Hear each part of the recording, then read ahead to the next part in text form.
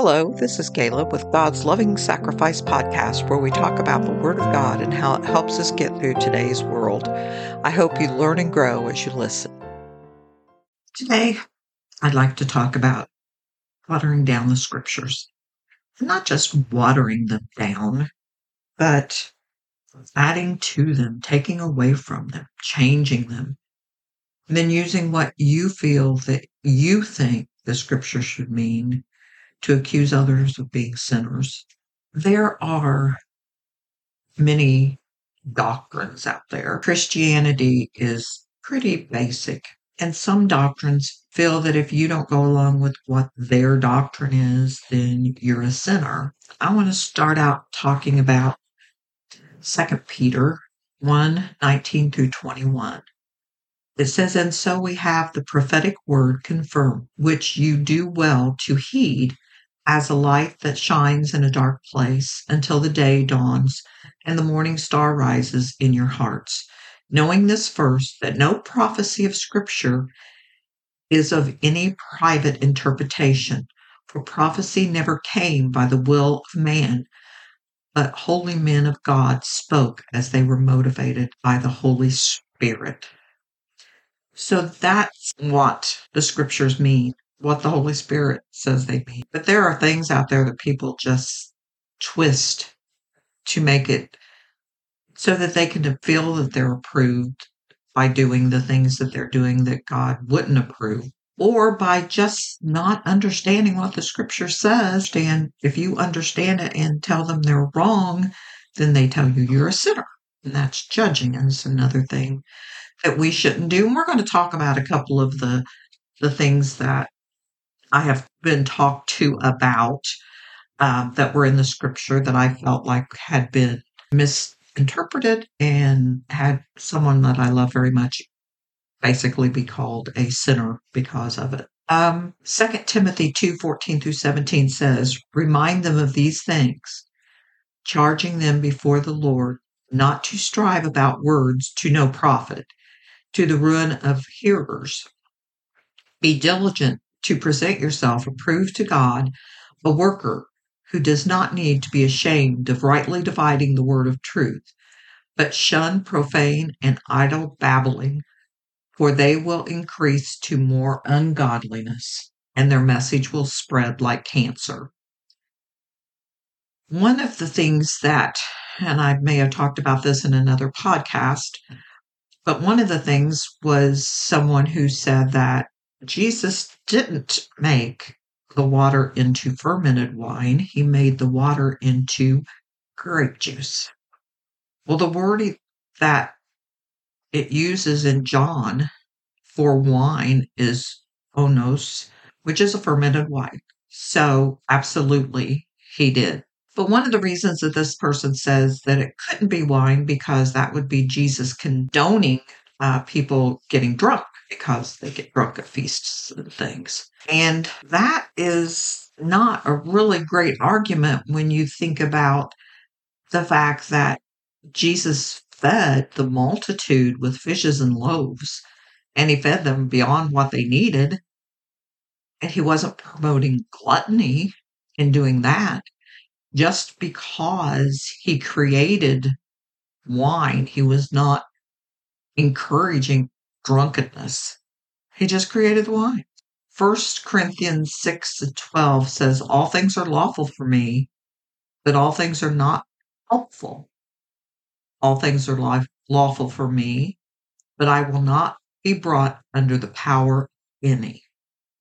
And that's the scripture that says, it's okay to drink. You're just not supposed to be under the power of alcohol. It's okay to eat, but you shouldn't be a glutton. Some things that are lawful, they're not helpful.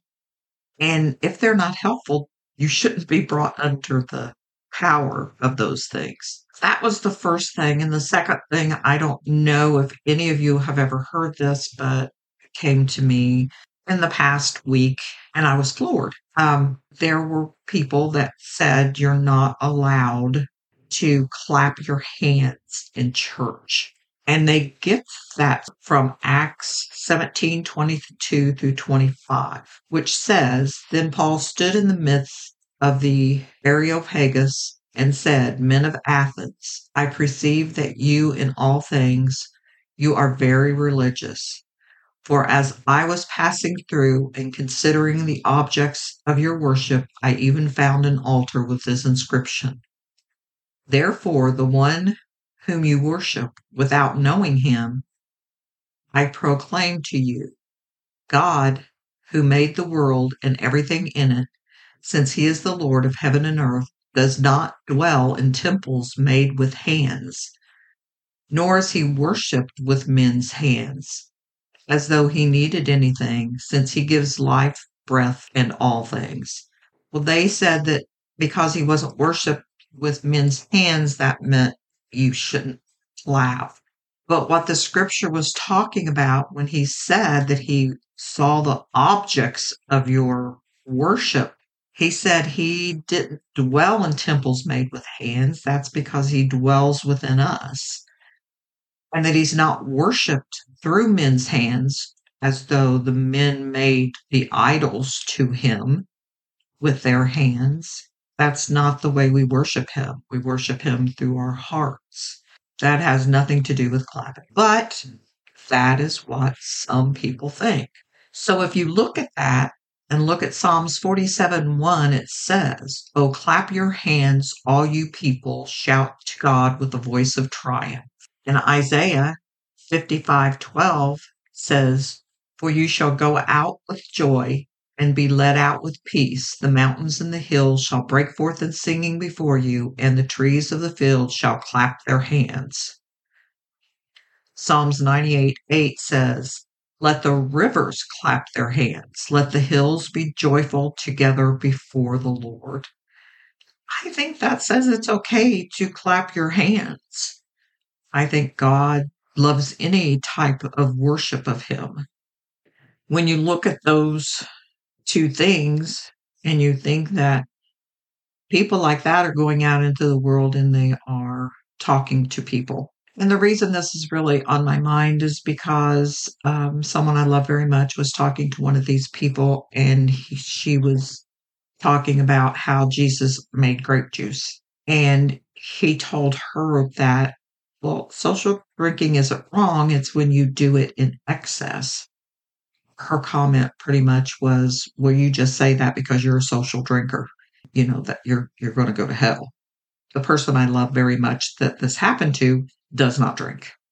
That's judging.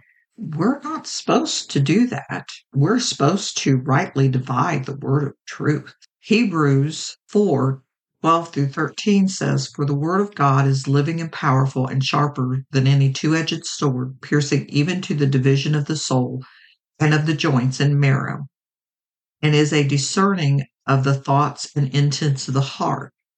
And there is no creature hidden from his sight, but all things are naked and open to the eyes of him to whom we must give an account. His word is very important, and we can't add or subtract from his word. 2 Timothy 3:16 says, All scripture is given by inspiration of God and is profitable for doctrine, for reproof, for correction, for instruction in righteousness, that the man of God may be completely, thoroughly equipped for every good work. We have to know what the Word of God says. Our good works is telling others about him. Our good works is not telling others that they're sinning because they disagree with a doctrine of your church. It's not the doctrine of the church that we follow, it's God that we follow.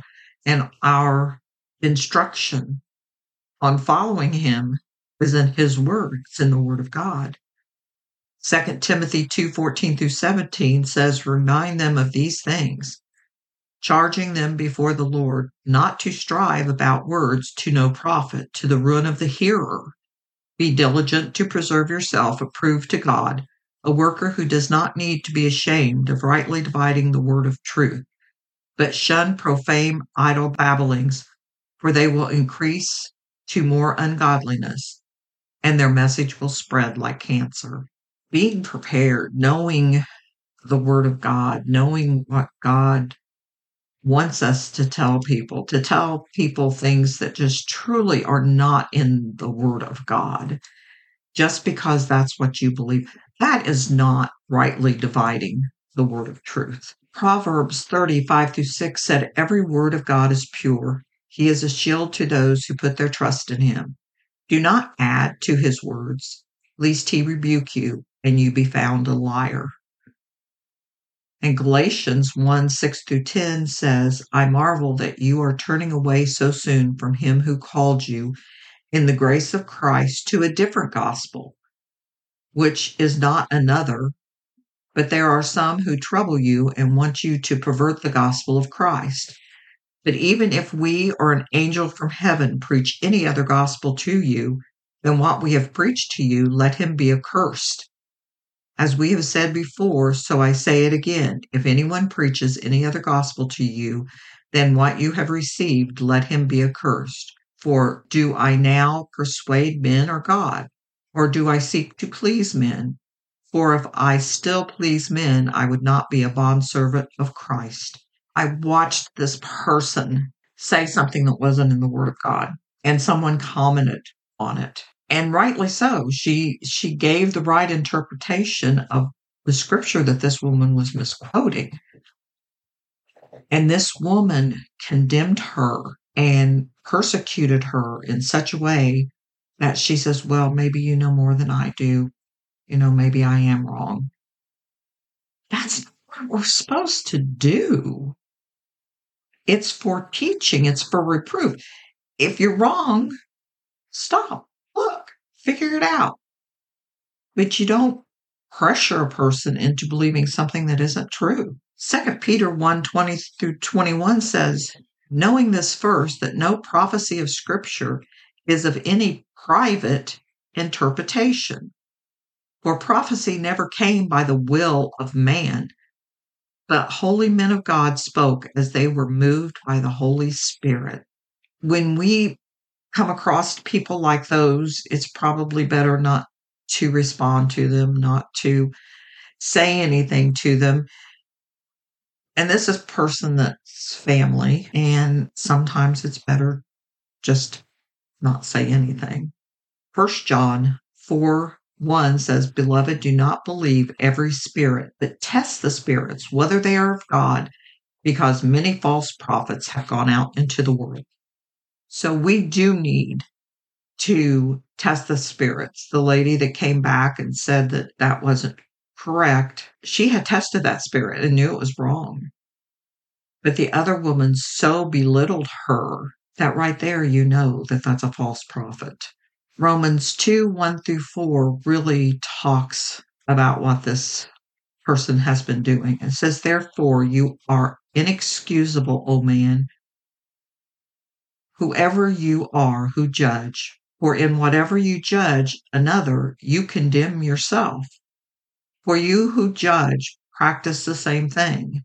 But we know that the judgment of God is according to the truth against those who practice such things. And you do not think this, O man, you who judge those practicing such things and doing the same, that you will escape the judgment of God. Or do you despise the riches of his goodness, forbearance, long-suffering, not knowing that the goodness of God leads you to repentance?" So when you hear things that you don't think sound right, just because someone says it doesn't mean it's true.